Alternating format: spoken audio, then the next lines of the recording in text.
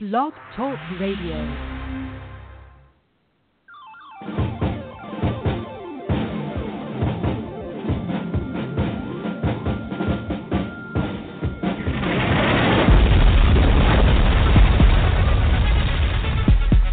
Welcome to Politics Done Right.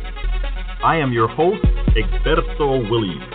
This is the progressive program that will take the mystery out of politics.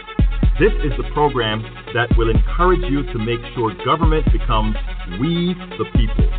Whether you are liberal, conservative, or otherwise, you get to air your point of view. Remember, you can also send me a tweet to EGBERTOWILLIES.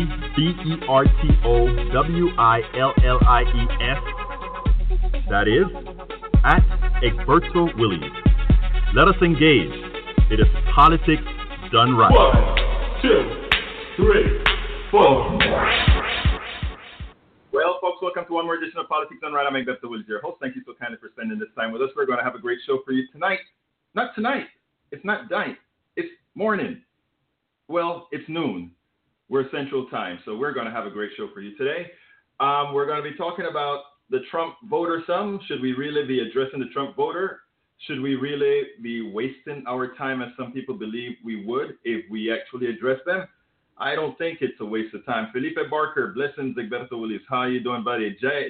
Janine, welcome aboard. Let's see who else is here before we get started. Danny Caldwell, my buddy.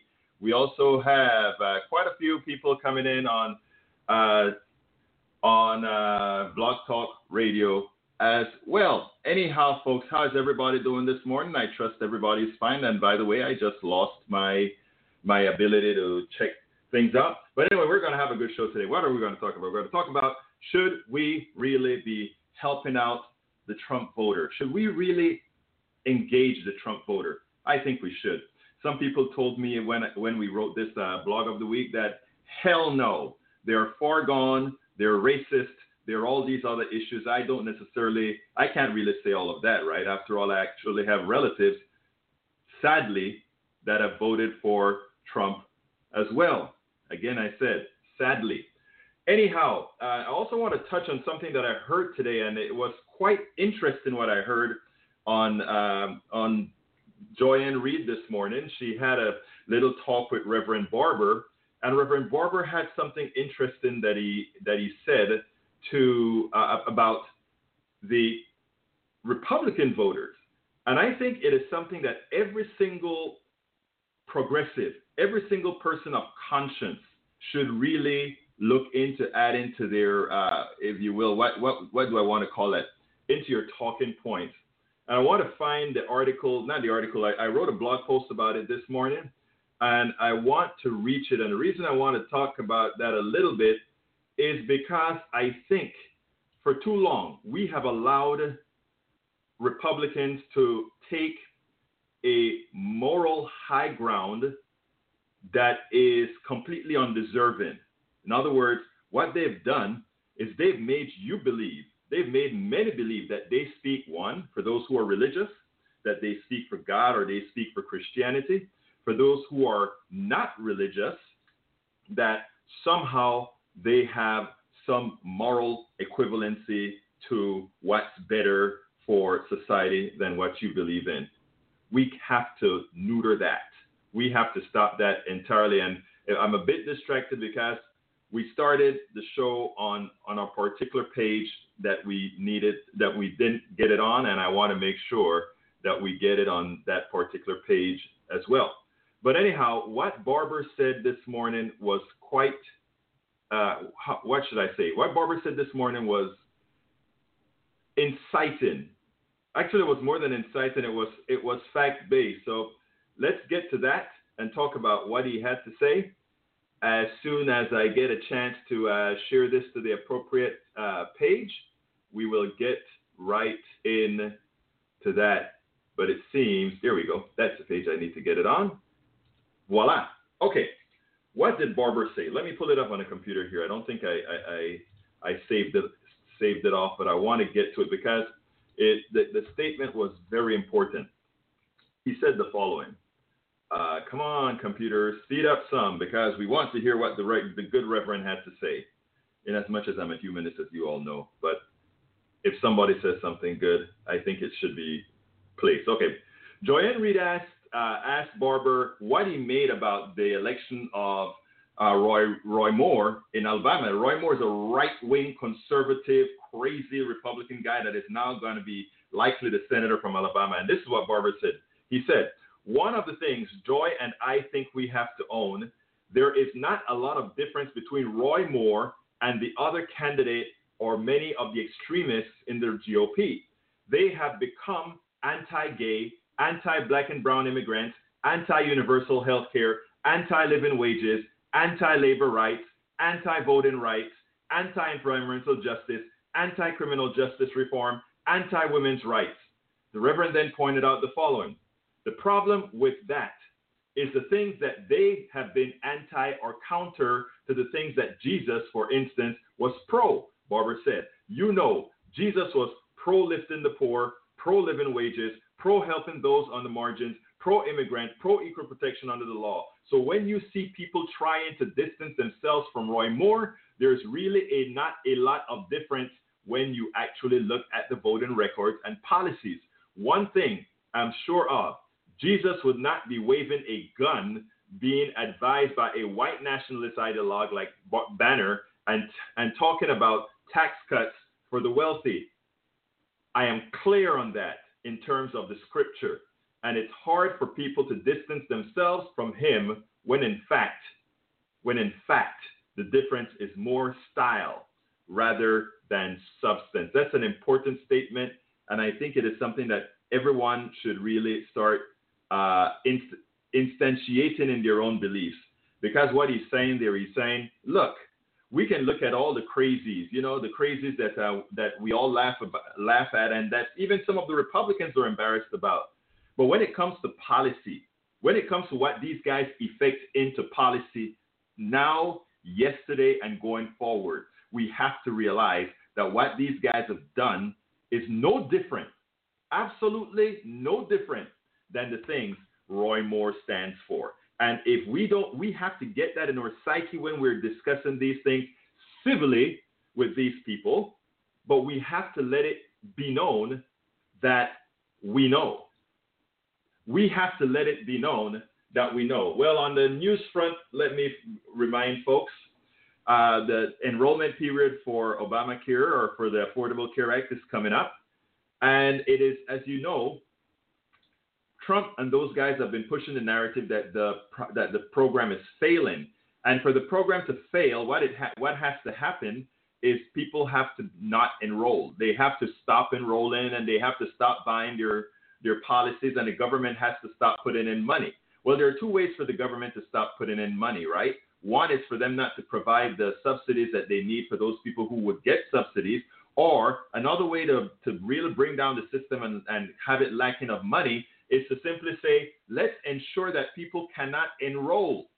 And guess what the government is doing? They're doing maintenance on the website during the weekends where people would most likely be rushing to enroll on the plan. So this is sabotage altogether. This is sabotage that needs to be addressed. This is sabotage that we need to talk about.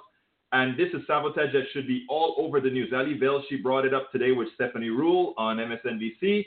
But we don't hear it on Fox News. We don't hear it a whole lot on ABCs and all these guys. This is a critical issue. We're talking about the health of your fellow citizens. We're talking about the health of folk being materially affected by what the president is doing. In other words, the president is yet one other Republican, in effect, committing legalized murder for those people who won't get the care that they need. Anybody wants to comment on the legalized murder? And folks, for some reason right now on my, let's see if I can click this for the comments and see if that will show up. That doesn't do it, but let's go back here and do that and see if I can get back to the screen here. Okay. All right. Anyhow, folks, so what is the show going to be about today? And let me pull it up on the screen. It's going to be as follows. The title of the show is Let's Listen to and Help Trump Voters the Trump voter realize Trump is screwing them. In subtitle, some think the Trump voter is unreachable. I don't. I know some folks think that's simplistic. I know some folks believe we're simply wasting our time. What I like to tell folks is no. Let's do it this way. Many believe in Trump. The Trump voter is unreachable. I don't. I think we should make an attempt to reach every voter and current non-voters. Some responded to the blog of the week stating we should leave those voters alone and concentrate on the non-voter. But I have an important answer to that. There's something to a non-voter. There's a reason there's a non-voter, right? That person does not, there are systemic reasons why some people don't vote, but there are also other reasons that some people simply don't give a damn. They don't think their vote matters. So I tend to want to concentrate on folks. Yes, let's bring up the base and let's encourage others to vote. Let's give others a reason to vote into the system. But at the same time, let's realize that the people who go out there and vote, there's a pattern there, and there's a pattern that I think we must use. But folks, I'd like to hear your thoughts.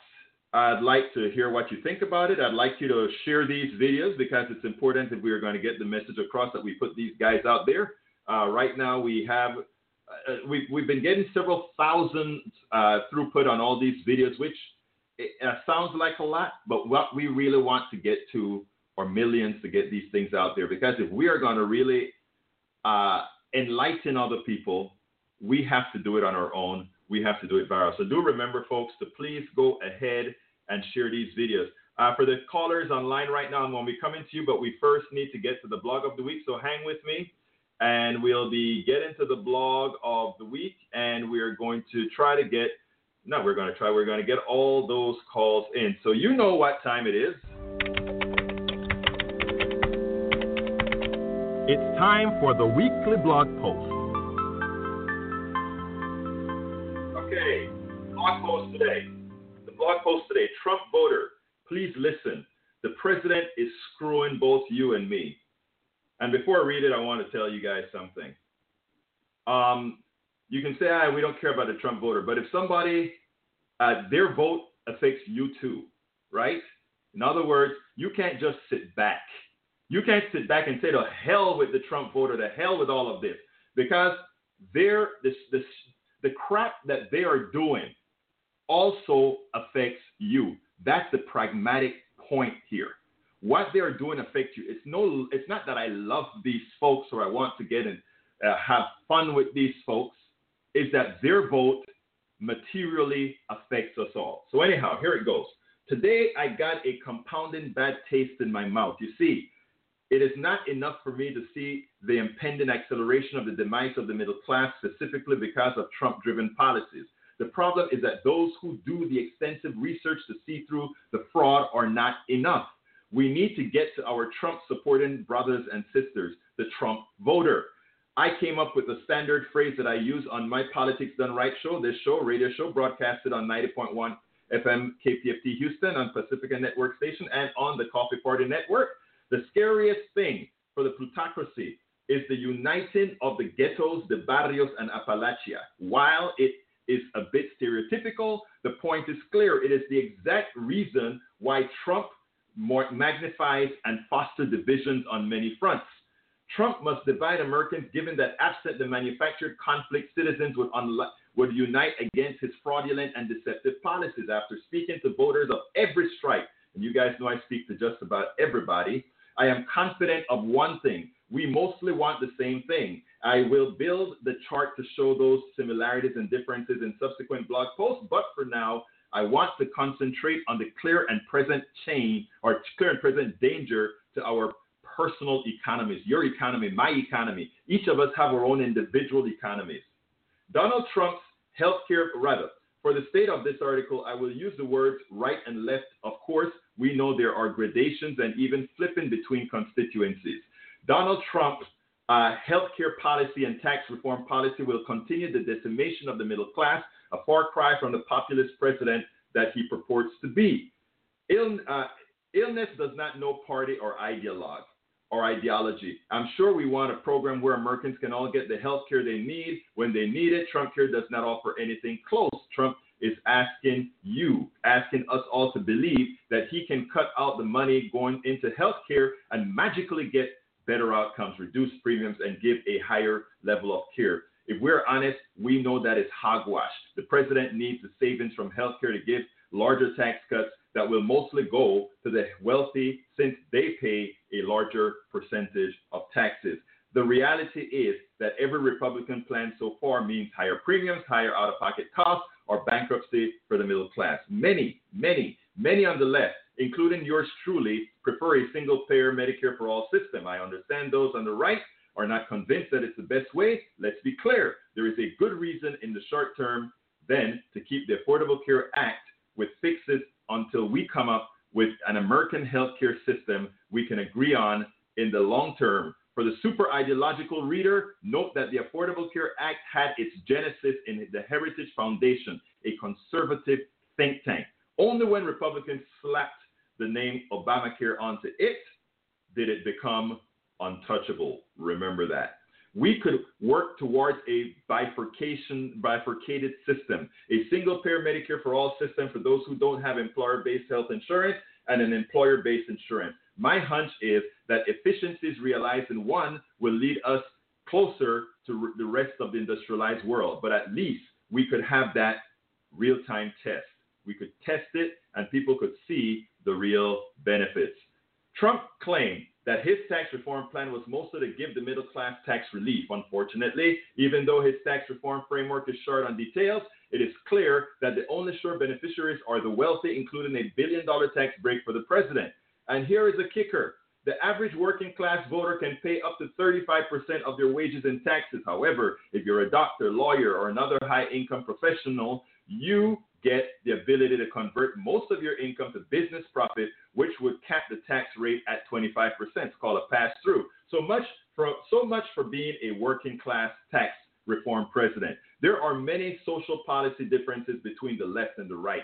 Let us resolve those separate from that which can negatively affect us economically. Let's not allow Trump or anyone else to play us against each other. When we allow that, both of us are left holding the bag while those running the plutocracy, eat the caviar. Trump voter, for the sake of us and for the well-being of the middle class, folks, you guys got to get with the program. You guys have to get with the program, lest it hurts not just you, it hurts us all. Folks, telephone number 646-929-2495. I think that's the number, 646-929-2495. And push the number 1 if you want to speak. And I think we have Senor John. Come on in. How you doing this morning, my friend? Good afternoon, Egberto. Good to hear from you. Great. Yeah, I mean, I agree with you. The Trump voter, but it needs to be address some of these issues. But I think this is already happening. If you look at polling material, in matchups, Bernie Sanders is actually winning 10% of the Trump voters. I mean, even, this week we had Michelle Obama and Cory Booker, winning 8% in hypothetical matchups. And so, I mean, people have to remember that Trump was elected. I'm not going to call it a fluke. What I am going to call it, though, is that he drove Hillary's negatives so much that there's never been two candidates with lower negatives in the history of American polling. And so that was his strategy. He knew he was incredibly unpopular, and that the only way he could win was to drive Hillary's numbers down, and he did it. And and he was able to make that work for him, and barely eke by a win. And an electoral college win. We call it an electoral college win. Right, which is how we judge it, because I think that actually changing that would be, almost impossible, because if you have majorities, 2/3 majorities in the House and the Senate, I mean, I don't think that's going to be the highest priority. You're going to be pretty happy. I'm not saying it won't happen, but I'm just saying it happened. It happened in the 30s for during the Depression. It happened for some part of the 30s. It happened in the 60s for a short time period before the Voting Rights Act was happened, and then a lot of the southern states went the other way, went towards the Republicans. But it really hasn't happened too often in our history. So, I mean, I think the focus – I mean, I see your point. I see your point. In a perfect world, we should have the popular vote. But, I mean, what I'm saying is that we should focus on winning elections, in the short term. I agree with you 100%. So, I mean, and I think that we can do that, and I just, as much as damage as Trump has done, I mean, I think we remember that his numbers are incredibly low, and what he's been doing, is just, I just don't think he has any kind of political. He's so deranged mentally that he really doesn't have any kind of political compass about what's popular and what's not popular. And you can just see him today attacking the mayor of San Juan, Puerto Rico, who is just saying that these people are in a life and death situation, and he has not responded to it. And it's just so disgusting to hear him from day one saying, we're doing great things, applauding himself, saying that he's so afraid of any kind of negative press that he just makes up all these lies how they've been doing this, responding to this in a proper manner, when it's been a nightmare, and it's just so awful. And if you compare the press's view from Katrina and for George W. Bush to Trump with what's going on in Puerto Rico, I agree with you. We talked about the press on your KPFT show. The press, right. I mean, and then I have to give credit. I mean, Ali Velshi and a few other people have done a good job on MSNBC over the last few right. days. And in the first few days when they would go to Puerto Rico, the feed would cut out, half of the time, the satellite feed. But I mean, now it seems like they're more stable, and so it's just been a nightmare for these people. And his response has been awful. His response, and it is a difficult logistical situation. But, I mean, he could have done so many things. He could have sent the ship in earlier. He could have sent more troops in. He could have sent more money. He has a private plane. Why doesn't he fill that private plane with foods and supplies and send that down there? I mean, he's playing – yeah. He's playing golf. He's got all this corruption that's happening with Price, with Pruitt, with Ryan Zinke, all these corrupt people. They all take their cues from Trump because Trump is so corrupt. And he from day one he wouldn't sell his business. He wouldn't do all the things that the other presidents did. He's going against the emoluments clause, which is an impeachable offense. But I mean, right. The press really hasn't played on that because, I mean, and Republicans have just let him do everything. They haven't held him accountable because they want tax cuts for their rich donors, just like you talked about earlier in the show. And so, I mean, people say it's a constitutional crisis. It's a congressional crisis because the Republicans in the Congress are so incredibly corrupt that they will not hold him accountable. Let me ask you to hold a bit. I'm leaving your mic hot, and let's bring in another caller as well. 541, you're hot. Come on in, 541. Who do I have the honor of speaking with? You are speaking with Janine, and I just love it when you tell me I'm hot. So. How you doing, Janine? I'm doing great. May I begin with a very simple statement, and that is this old, white, Anglo-Saxon American is so ashamed I want to apologize to all Hispanic and Spanish-speaking Americans for this blatant act of bigotry that's going on in the name of disaster relief in Puerto Rico. I cannot believe that it is not clear as a bell that Florida and Texas were treated totally differently. And frankly, the number of people in this country who don't even know that Puerto Ricans are American citizens makes me crazy. So I'm on one knee here to the Hispanic community because I'm ashamed of this response. And, you know, we can politicize that all we want, but I'm doing everything. I know everyone who's listening is probably doing everything they can to improve the situation there.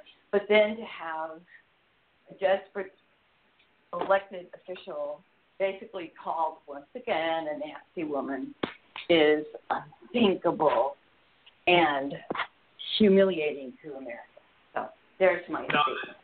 I appreciate the statement. I mean, I just want to add a little corollary to it.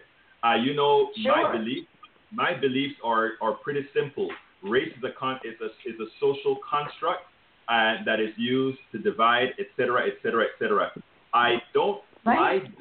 On my show, as I've always stated, I don't want anybody to apologize for who they are, assuming that because of who they are, they're representative of someone else who has done wrong. I just want us, as long as you're doing, in my book, as long as folks are doing right, as long as they're doing what they're supposed to do, we are all in this game. We're all humans. But keeping your mic come in, but let me bring in 832. 832 starts with this 3-digit 489. You're hot. Who do I have the honor of speaking with? It's your buddy Daniel. How are you, Alberto? Daniel, how you doing, my brother? Talk to me. By the way, folks, Daniel is the president of Indivisible Houston, one of the most active organizations in town, raising hell to ensure that Harris County is turned blue, and working with the other indivisible organizations throughout the state to eventually turn Texas blue. Talk to me, my friend. Well, you know, I mean, you've already seen this, but obviously there are going to be some people today who might have a reaction to your position that we need to open up a dialogue that's, that are less than satisfied with that. And I hear where they're coming from. Naturally, right now we're not talking directly to anyone, so we don't have to worry about being highly emotive. We're talking strategy here, so I want to get academic with you for a moment. When we talk about the issue that I run into, and the issue I think a lot of people run into, is that there's a base of voters that helped push the current power structure across the finish line that is not just as a matter of strategy anti-Semitic and racist and prejudiced, but as a matter of ideology. And there's this old Jean-Paul Sartre quote that I want to read you. You might have heard this before, but I think that it makes a fair point, and this might be why people are a little bit wary to engage, which is, never believe that anti-Semites are completely unaware of the absurdity of their replies. They know that their remarks are frivolous, open to challenge, but they are amusing themselves, for it is their adversary who is obliged to use words responsibly, since he believes in words. The anti-Semites have the right to play. They even like to play with discourse, for by giving ridiculous reasons, they discredit the seriousness of their interlocutors. They delight in acting in bad faith, since they seek not to persuade by sound argument, but to intimidate and disconcert. If you press them too closely, they will abruptly fall silent, loftily indicating by some phrase that the time for argument is past. Now, I've run into people who think this way and act this way, not only online, but at live rallies where they try to create head fakes and draw people into fights and aggression and violence. And I think that that's one of the dangers that anyone who looks to persuade someone who bought into the current power structure would have to expose themselves to, merely to open these dialogues in the first place.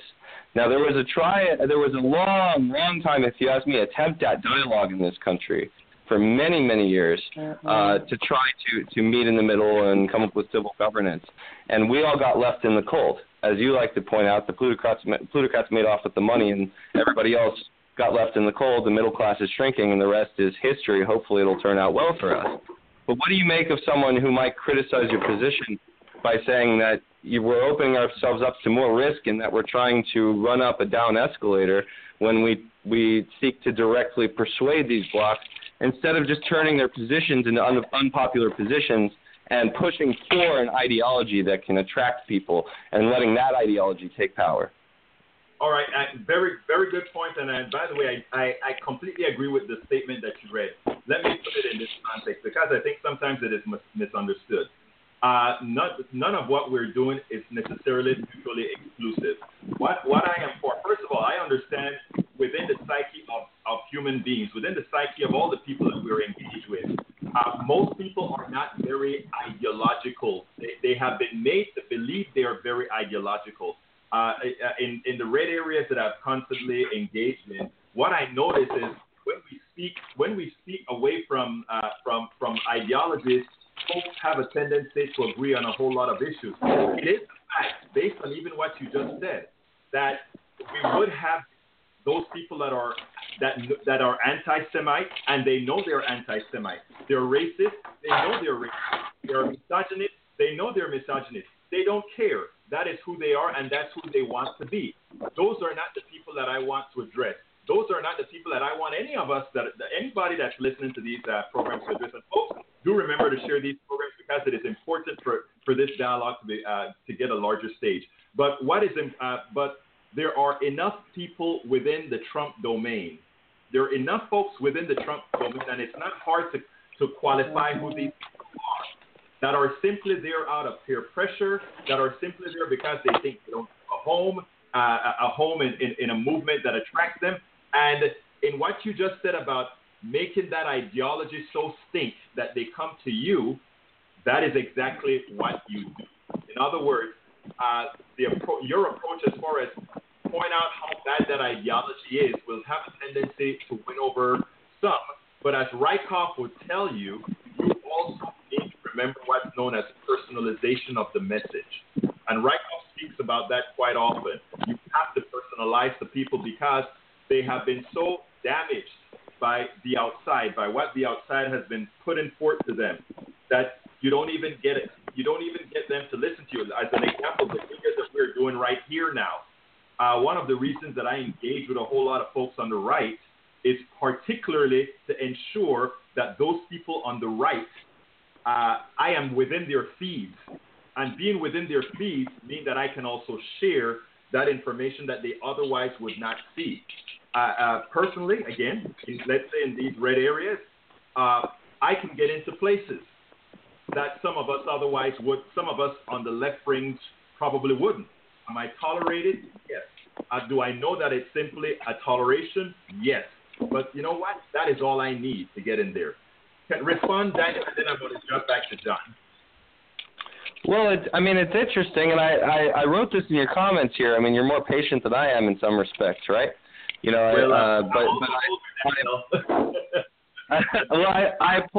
I applaud you for that. You know, I think that's it's a worthy shot. What freaks me out is not somebody screaming from the side of their truck. What freaks me out is when a truck rolls by that has an Evropa bumper sticker and nobody says anything and the windows are tinted. That's what freaks me out, right, in a street action. So I'm saying that when you know you're a communicator, you've got media, you know it's your goal. It's clearly an important part of what you do on a day-to-day to get this message to areas where it maybe doesn't exist. But there also is some risk involved in that, and I wonder sometimes if that's the right. You know, I wonder sometimes if it makes more sense to put more resources and eggs into that basket, or if it makes more sense to show up at places like barbecues and civic associations and things like that and start talking to everybody. And then we're not saying, you know, get to the core of what you're saying, which is it's not so much this audience that we're talking about, but it's a matter of this is the ideology that we need to pursue in the country. So I don't know. I might be in varying levels of agreement with you at this point, but I wanted to weigh in and talk to you about that. Look, thank you for making that point, Daniel. I think it's important, and I think the conversation must be had.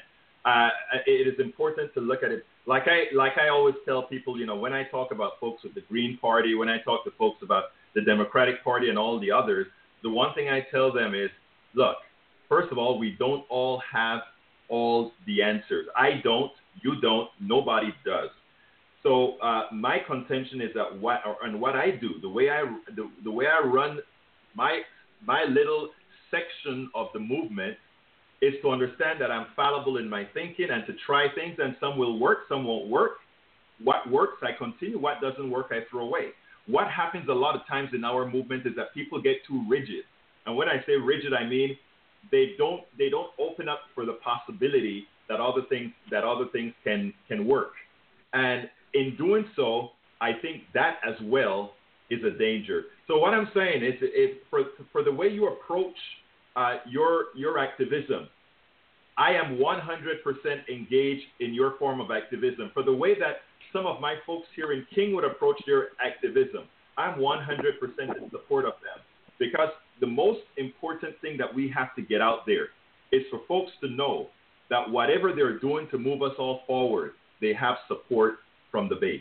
And that is what I'm here to provide. That's what I know you are here to provide. That's what John's here to provide, Janine, and all the folks at Coffee Party, Indivisible Houston, the Houston Area Progressives, and all these other groups that are trying to get something done.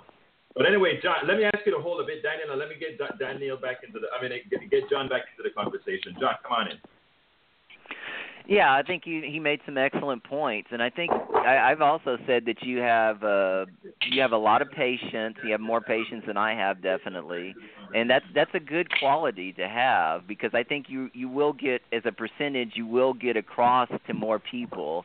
Now, I guess my approach is a little bit different. I think it's you just state the facts, and I think that actually gets across to people too. I think at a lower percentage, but I mean, like one guy who calls into Sam Cedar all the time, he's a regular caller, he's a pretty beloved caller, and he used to be a Mormon. And so, Mormons go around and they, try to convert other people. And so, when he was talking to people, sometimes he would get questioned by people, question his own belief system. And so, eventually he started to question, why he was a Mormon. And, it's up to everybody's individual, ideology about, what your religion is or what you believe politically.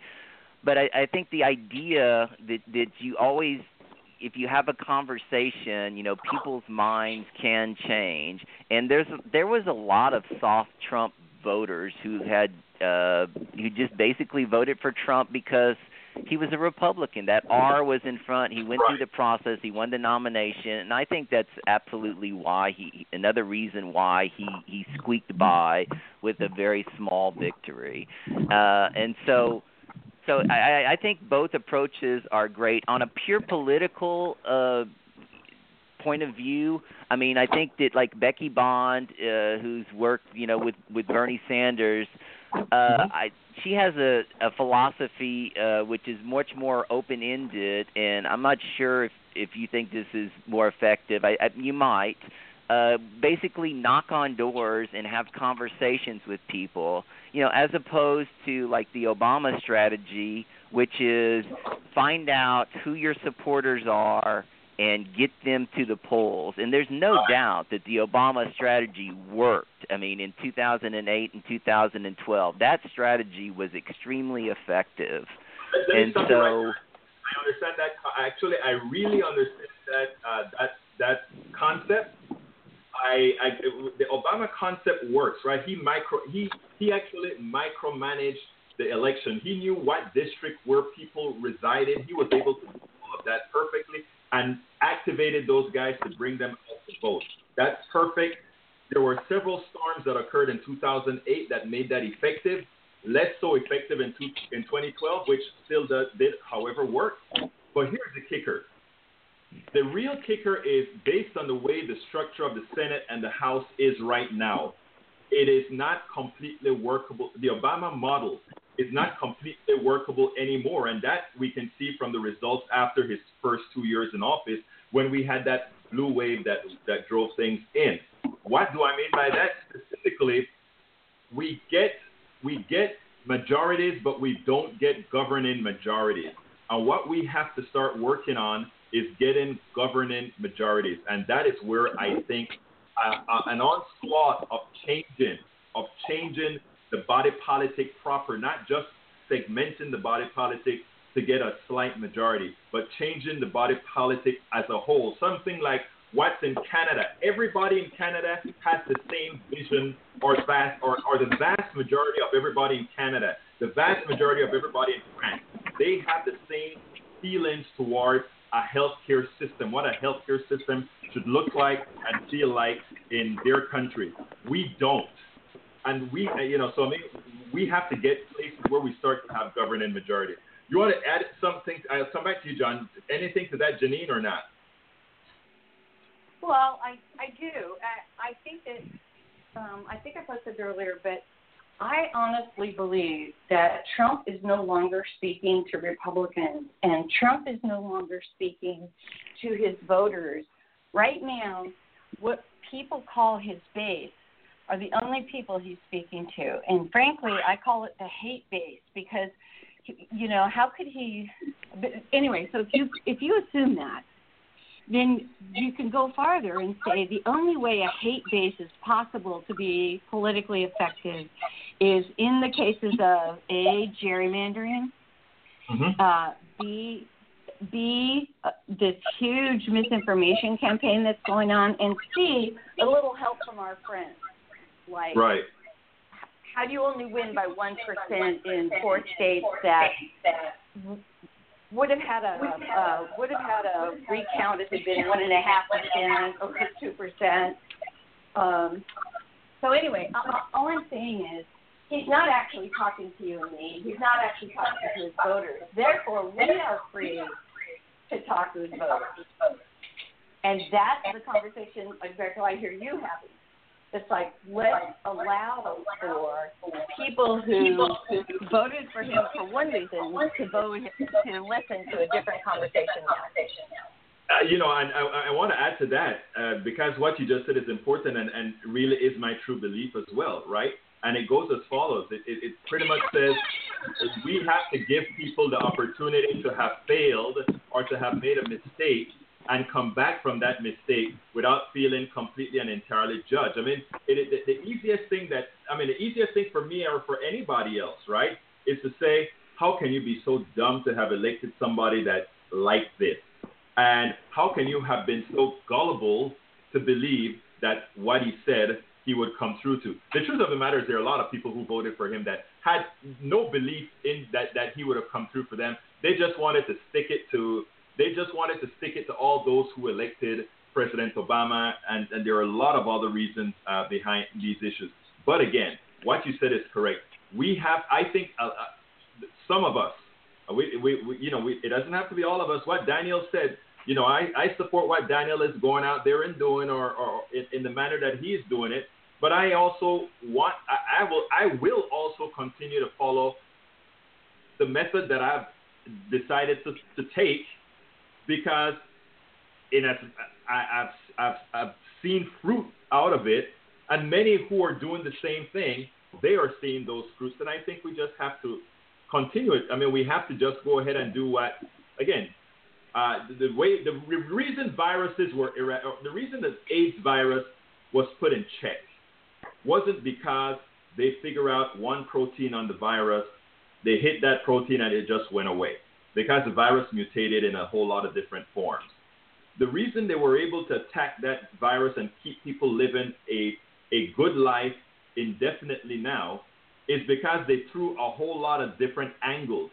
They fought it from several different angles, and that is what kept it in check. I think if we use that same type of methodology with our politics, I can't see it failing. Go ahead, Janine. I hear you wanted to come in. Oh, actually, I didn't. You probably just heard me. Okay. But no, I agree with you. I really think that we overestimate when we say they, Trump drove. Right. So when we say those guys or how stupid could you be, we're really talking to so few people. Exactly. And if you want to alienate a whole bunch of people, keep denigrating one another. Because then we're just playing the same game. We're just denigrating a different set of people. And as long as denigration is the rule of the day, no good will come of it. Absolutely. So I think I think that is why, and I think that is a concept that I'm working from. And if we can, you know what is very hard, and this is just some sort of psychology. I'm not a psychologist. I'm not practicing psychology here. But if somebody likes you, or if somebody, or let's not even say they like you. Let's say somebody doesn't hate you. They have a tendency to talk to you, or even listen to what you say. You know, when I'm talking to folks, when I'm out there at Starbucks, and oh my God, my Starbucks was flooded, and God knows when I get to go to my walk-in Starbucks any longer. But anyhow, when you go to a Starbucks or whatever, and you sit down and talk, I don't expect that person, when they're done talking to me and when I talk to them about facts or all of that, to say, oh my God, I've seen the light. Because they're not going to want to see the light from Egberto telling them something. Nobody wants that. They want to see the light with them thinking that they've seen the light on their own. So there are a lot of things that I believe in doing, and that is planting a seed, so that the next time they get the opportunity to dump Trump, in other words, the next time Trump does something, the catalyst is already there for them to say, oh, I've had it, and they have come to the self-realization that they needed to make a change. The other thing that I always preach, and this is something you should preach to all your friends, families that are Trump voters, you know, I have some of those that are my own family as well, that are Trump voters. This is something that you tell them. Remember, when you get into that booth, whenever you're behind that booth, nobody knows how you're voting. So therefore, peer pressure and all of that doesn't have to follow you into the booth. Your heart, your thoughts can follow you into that booth. John, come on in. Okay. One thing I wanted to speak about earlier is you were mentioning the point about Canada.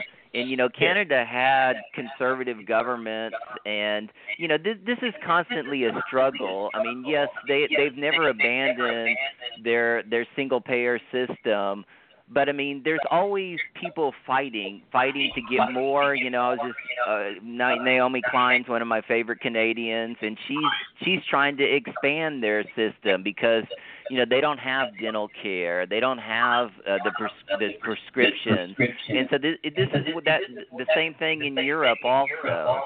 You know, the base of the country, even when they have conservative rulers, even when they have, let's say, May right now, or even Thatcher back then, I mean, they may have cuts, but, I mean, the basic system is maintained. And so that's where we need to get to. We need to get to here in America, and I think, I'm not sure, you know, how the Alexander Murray strengthening of the ACA, I hope that can pass, you know, to where it's really, you know, good and really helps people because, I mean, obviously, Price is gone now, but I mean, I think that Trump was actually driving everything that Price said about the sabotage, and the next person coming in is going to sabotage it just as much. And so where we need to get to as a country is to say, yeah, you know, the ACA, it had 22 million people didn't have coverage, and now they do. Look at all the people that had medical bankruptcies because they got cancer or they have, you know, severe heart disease or whatever the malady that they had, that they've been helped by this. And so we need, you know, basic, you know, decency as far as health care is concerned.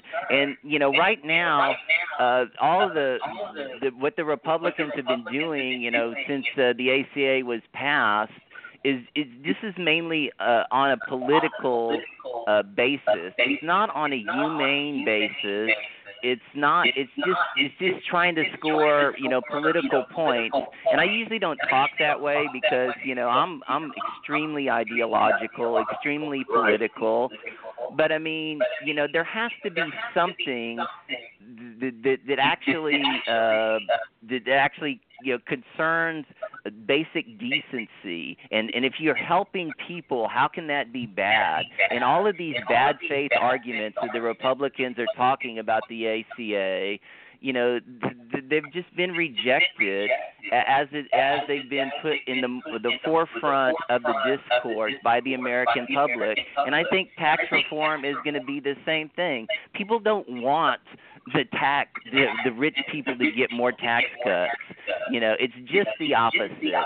And so they're trying to go against what people want to satisfy their donors, and we need to have that basic, even conservatives should say, yeah, people need health care. Right now the CHIP program is going to run out. I mean, there are millions of kids.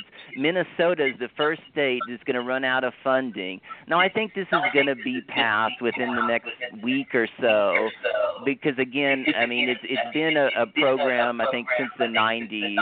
And so but I mean, we really, these children need our help. And so, this is something that we should be focused on. And I just hope that people can realize, you can even if you have an attitude of like, I want smaller government, you still should have basic decency, and you should still understand that people need health care. And just because your party is against it doesn't make it right to support that view. And I think go ahead. Well, I think with Collins and Murkowski, with the Medicaid cuts, basically the reason this didn't pass was because of them and a couple of people who are even more extreme. And you can make the point that Rand Paul, the Connect was actually one of the most popular Medicaid expansion states. And so, I mean, a lot of people are saying, he's using that fake, it didn't go far enough because, if it was actually passed, repealed, all these people in Connect would go against him. Look, because they don't even know they're in the ACA. Right. That's what I was about to tell you. The people in Kentucky love what they have in Connect. And the reason that they named it Connect and not the ACA or Obamacare or anything like that was for exactly that reason. And the judge and it turned out to be, it is working better than throughout most of the states because they set up their own local exchange. They did everything locally using the ACA system, and it worked. But anyhow, I think it is important that going forward that we take a look at the entire. What is the word that they like to use? I forgot the parlance that's used. But we have to look at the everything in the aggregate and solve the problems holistically. Solve the problems of body politics holistically. And if we can do that, and when we do that, because that's one of the reasons we're activists, right? We have to change. We don't want to keep doing things the same way that they were done before and expect somehow a different result. And that's what I tell all my fellow activists, right? I looked at them and I said, look at what occurred during the Vietnam War. Look at what occurred during the civil rights. Look at what occurred through all these things. And then ask yourself the question, were all these different quasi-revolutions successful? And if they were successful, how long-lived was their success? And if any of that has a problem, in other words, when it comes to the civil rights, I'm going to say something that is rather dangerous, but I'm going to say it anyway. I was not a fanatic of how the American civil rights movement was run. And the reason why is exactly what is occurring today. I personally believe that because of how the civil rights was run in the past, it has given the guys who follow the Trump model, the white supremacist model, to believe that they have a bigger right to this country than not. In my opinion, many Americans went and asked for their liberation and asked to be given something. And I thought if more of it was taken, and I don't necessarily, yes, some of it may have been a bit violently, but you don't give the power for someone else to give you your freedom. And I think a lot of the civil rights movement, that is what occurred. That's a very dangerous statement, and I'll probably get sliced to smithereens throughout the internet for saying that. But that has always been my belief. Now, we're coming close to the end of the show, so give me a comment, John, and give me a closer. Comment first, and then give me a closer. Okay, real quickly, what specifically do you think on the civil rights particularly we're not up to your standards.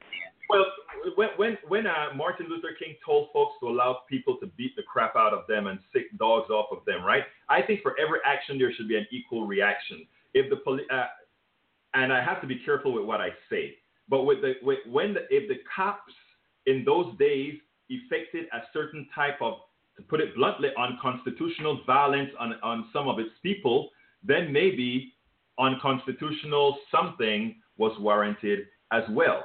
And people can say, well, it would have snowballed or whatever. But here's the reality. The reality is most Americans want peace. Most Americans don't want to live in a permanent state of fear, a permanent state of all these other things. As a pacifist as I am, I believe that what occurred in America is that many in the white supremacy class, and believe it or not, there are many in the white supremacist class that don't classify themselves as such, believed that freedom, my freedom, the freedom of others, was somebody else's to give. And once you feel that it's your ability to give something, it also can be taken away. And I think that has left in the psyche of many white people and many good white people as well, but in the psyche that these people needed to be taken care of instead of these people fought. When we talk about the forefathers that came here and fought for this and fought to take this land, nobody ever thought that it was something that somebody gave to them. It was something that they took. And that has a very important psychological framework, not only for black people, not only for Latinos, not only for others, but it also has a profound psychiatric, a profound effect on the psyche of the majority population as well. Come on in, John. Okay, I mean, that's the classic Malcolm versus Martin debate, right? Yes, to some degree. Yes, it is. Okay. Yes, it All right. is. All right. So I'm just real happy that Nina Turner and Jim Hightower are going to be in town next Saturday. I think they're doing a 5-city tour, a Texas tour, yes, they are. promoting Medicaid for all. When are they going to be in Houston? I don't recall the day in Houston, but I just got a message from the DSA this morning that I was not able to read that was asking that I promoted on KPFT. So I know they're going to be in town, and I'll probably call up Nina as well and see if I can get her on the show proper. All right. So I'm looking forward to that. It's a great show. Great to hear more callers. So, I mean, I really enjoyed it, and it's a great conversation. Look, thank you very much for being here, John. You are one of our stalwarts, and you always bring those numbers for us. So I love to have you here because I know if I backtrack on something, you're always there to catch it. And since we like to make sure that we only give our audience truth, facts, and the otherwise, and whenever I screw up, whenever John screws up, or whoever screws up, the dialogue, the what do we call it? The crowdsourcing ensures that what you're going to hear here ultimately is right, is correct, is fact-based. Look, folks, I really appreciate the time that you gave me today. We had quite a few viewers today, both on Blog Talk Radio and on Facebook Live throughout. Thank you so kindly for being here. Next week we'll be back again, but this Thursday at 3 p.m. starts our fun drive at KPFT 90.1 FM in Houston. I want you to still call in. I still want you to listen to the show because we're going to have some very intriguing guests. We're going to have Kay West from the Houston area progressives, and we're going to have Rose Steve, the judge that's doing quite a bit of activism in the community as well. We are also going to be asking you, of course, to support Politics Done Right on KPFT because you know what?